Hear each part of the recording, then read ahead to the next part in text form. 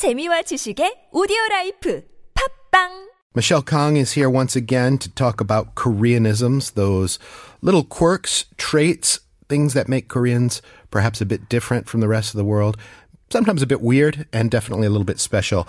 Michelle, good morning. Good morning, Kurt. This is Buddha's birthday, Yes. so to speak. Mm-hmm. Or at least it's what we've all agreed that we're going to celebrate, the fact Sure. that Buddha arrived. It's actually kind of Buddha's arrival day in Korean, right? Mm-hmm, that's What's right. the phrase? There are two versions. One is 석가탄신일, totally Chinese letters. And the other way is 부처님 오신 날.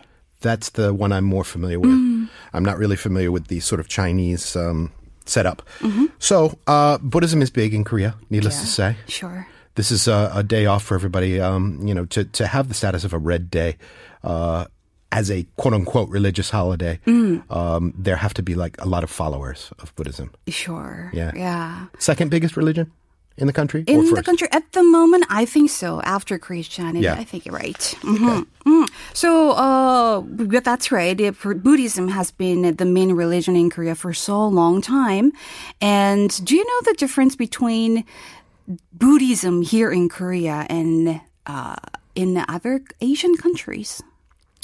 Not in granular detail. I mean, I know there are like at least 2 or 3 big splits of Buddhism in terms of schools, right? Right. Tibetan Buddhism and Theravadan Buddhism. And then what we've got here in Korea is slightly closer to Zen Buddhism. Would I be sort That's of... right. The proper pronunciation would be Son. Son, exactly. Right. Mm-hmm. Yeah. Right. So that's one of the things. But I'm not just going to give you a history lesson, like long history of this Buddhism. I think we'd be here for several decades if I was going to try to understand the fundamental... Sure, right. But Buddhism actually was introduced to Korea from China, and it's developed through over 1,600 years. And when it was first introduced, Buddhism blended very well in with Korea's indigenous religion, so to speak, shamanism. And then later, it affected the political and cultural structures of the 3 kingdoms of Korea. And later, it bloomed in the unified Silla dynasty and Goryeo dynasty. So that's why you can see all these greatest Buddhist relics we cherish today were all made from this period of time. Baekje, if I'm not mistaken, that was the one that was sort of Buddhist as almost like a state religion kind of thing, or am I wrong? That's right. Baekje was the one, the dynasty that introduced Buddhism to Japan. Okay. Kind of started exporting and proselytizing, if you can say that about Buddhism. Right. So you would know 불국사 temple or Sakguram and Tripitaka Koreana or 팔만 대장경, which is the complete collection of Buddhist scriptures carved on over 80,000 wood blocks. And then there's, what do they call it? Jikji? Oh, the other one, no, this one is 팔만 대장경. I'm just thinking of that famous text that the French are holding on to. That Jikji. itself is a Buddhist text, Yeah. which is an example of the woodblock writing that you're talking about. That's right. So I like to just point out what's behind this creation of the Tripitaka Koreana or 팔만 대장경. The leaders of Goryeo wanted to protect the kingdom from the Mongol invasions through Buddha's power. Really? Mm-hmm. Okay. I've never heard of Buddha's power as being sort of an invasion bulwark before, but here we have it in Korean history. Yes, that's right. So it took 16 years to complete the entire set. But you would know compassion and mercy or love towards living creatures. These are sort of basic tenets of Korean Buddhism or general Buddhism. But Korean Buddhism is also based on Hoguk spirit or Hoguk philosophy, which means country protection. So you protect the country with Buddhism.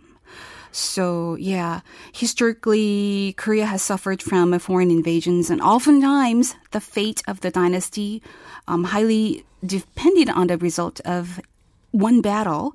And the concept of this protecting the country or dynasty was developed as a Buddhist philosophy. Interesting. Kind of a talisman in a way, like a protective Yeah, that's true. And the other thing is, I just talked about these three kingdoms and unified Silla in Korea, but during the Joseon dynasty, Buddhism was severely suppressed because of the Neo-Confucianism.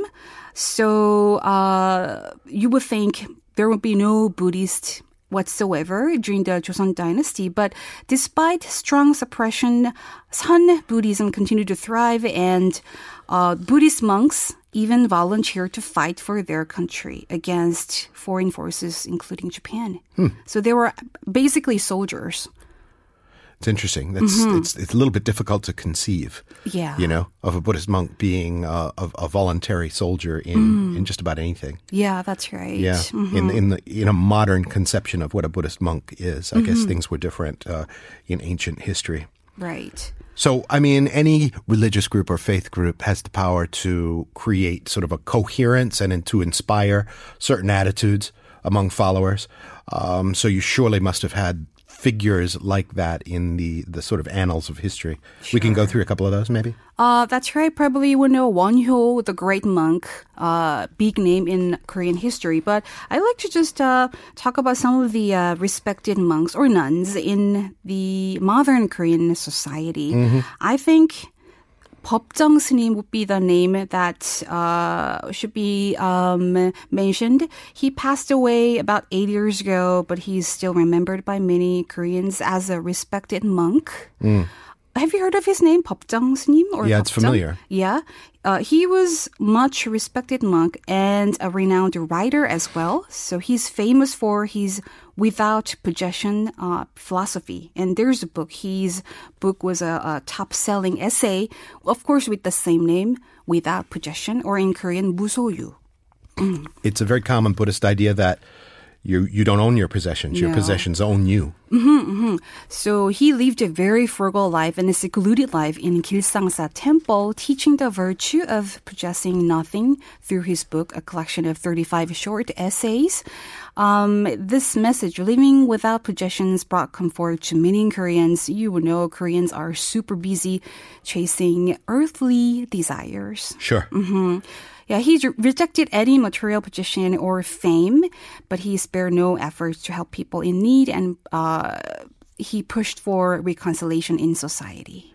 It's interesting that, Buddhism is so big in such a, if I can generalize, a materialistic country as Korea, and such an ambitious country. And now that's come around full circle where you've got a couple of kind of Buddhist celebrities. Haemin Sunim, for example. Right. He's got a bestseller. It's a bestseller in a bunch of countries, isn't it? And also here. The English title, I don't know, do you know the Korean title? The English title is Things You Only See When You Slow Down. 멈추면 비로소 보이는 것들. Oh, nice. I've been trying like crazy to get him on this program. Yeah, but he's so busy. So that's sort of an antidote to whatever craziness most Koreans subscribe to, and frankly, most people in the Western industrialized world. Yes, that's right. Haemin Snim, of course. He became a sensation with very short messages? Tweets. Yeah, that's right. He's the monk who tweets. It's like almost like a sutra. 140 characters is just about long enough, especially in Korean, for a sutra or a koan or whatever it is you want to put out, a nugget of wisdom. And he also communicates with other people on the most popular messaging app as well, right? Cool. So he also published a couple of books, but one of them is just we mentioned, things you can see only when you slow down. A lot of good wisdom. It's kind of refried for a modern audience to be able to consume it easily. But the truth is, most of that stuff has been out there for hundreds, if not thousands of years. That's right. How old is Buddha now? 2,500 something? Maybe. Yeah. So it's been out there. But it's good when a monk can reprocess it and make it accessible. Right. And then if you were a fan of this American documentary series, Chef's Table. Oh, sure. Sure. You would know the Buddhist nun 정관 스님. She's probably the most well-known nun at the moment. She's like the idol in the Buddhist community, I think. Yeah, no, some friends have done profiles of her, freelance journalists and stuff. She's the cook. Sure, she's the cook, but she is introduced as philosopher chef in the New York Times, and then she never attended a culinary school. She never cooks for. She doesn't have a restaurant. She doesn't have any cookbook, but she just cooks for her community of nuns at Baekhyangsa Temple. And then she refers to her garden as her playground and to the plants or vegetables as her children. Yeah. Yeah. That would be the perfect sort of environment for somebody to be mindful, right? Is growing your own food and then preparing. There's so much sort of small labor to do that you could just immerse yourself in it, Yeah. right? Buddhism has specific rules for food and cooking, doesn't it? Mm-hmm. You can't have spicy stuff. Sure. Do they let you have garlic and onions? As far as I know, there are 5 very strong flavored spices they cannot really eat or Get you too excited, right? Get your mind off the present moment. maybe they get distracted from their meditation. I think that's right. I think there's also sort of that Chinese concept of overheating the body, right? That's right. You know, I think Hinduism does a lot of that too, where you can't have hot peppers during certain religious festivals and whatnot. So yeah, I mean, she is another one of the sort of Buddhist celebrities, right? Yeah, that's right. So she, watching her cooking or tasting her food, it could be a mental or physical clarity Sure. or meditation as well, right? Yeah. That would be a perfect pursuit for somebody to be mindful. Although in the Western sense, being a cook or a chef is a pressure cooker, you know, constantly in the weeds kind of thing. And we can also trace the influences of Buddhism in our daily lives. There are some examples of the Buddhist terms we use every day, but not many Koreans actually know about this. Really? So let's start with 점심 or lunch in 점심 Korean. is a Buddhist Yes. concept? What does that break down to? Well, 점심 originally means marking or putting a dot in one's heart. Really? Yes. Isn't that poetic? I know. I never knew that. So 점 is a spot or a dot in Korean, right? 심 is a heart. So when What you kind of dot is it? a dot of food. A dot food. Okay, I get it. So literally. That's right. So when you're too hungry, like we just talked about all these like spices, you cannot really focus on your meditation. So monks ate small, usually really, really light snacks to stay focused between meals. And this term 점심 was used to describe this behavior, like eating some snacks or the specific food they eat. And then it is changed to what it is today. Okay. Right? And then another word is 야단 법석. That's also a commonly used term. It means making a fuss. And 야단 means outdoor altar, and 법석 is a site where Buddha's teachings are spread. So when there are so many people gathered to listen to Buddha's teachings, okay. the indoor lecture hall cannot really have all these people. All right. It's sort of like the rumble of a crowd kind of thing. 야단 법석 and 점심 식사. I'm going to remember that. I did not realize that was Buddhist derived. Koreanisms. Michelle, thank you for another edition. I'll see you again soon. Thank you for having me.